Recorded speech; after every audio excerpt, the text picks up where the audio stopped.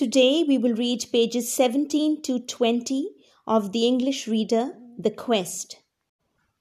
But before we begin, I would like to give a recap of the previous lesson.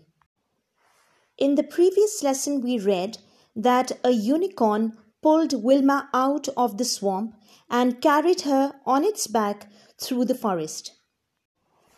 Grimlock fired an arrow at Wilma and said that she would never get past the dragon. The unicorn gave Wilma a ring which would give her only one wish, and then it galloped away. Let's read on to find out what happened next. Please turn to page 17.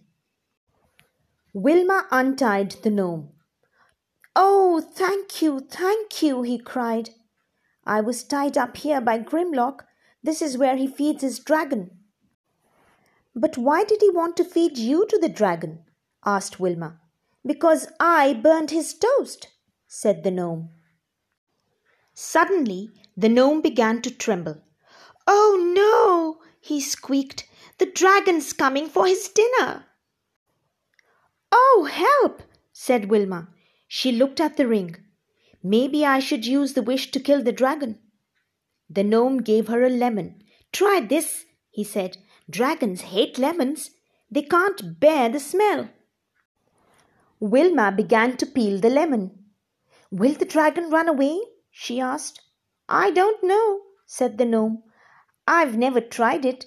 This is a chance to find out." Tishoo! Went the dragon.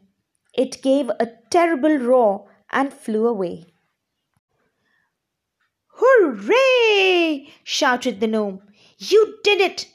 "I was very frightened," said Wilma, "but the lemon worked." The gnome handed Wilma a mirror. "Take this mirror. You'll need it to kill the basilisk. The basilisk is even worse than the dragon." And a basilisk is like a lizard who can cause death with a single glance. It's a myth. It's not a real thing, of course, but it's just a myth and it's in the story. So we'll stop here. But before I end the lesson, I would like you to answer a question for me. You can send the answer to this question by making an audio or a video. The question is, why did Grimlock want to feed the gnome to the dragon?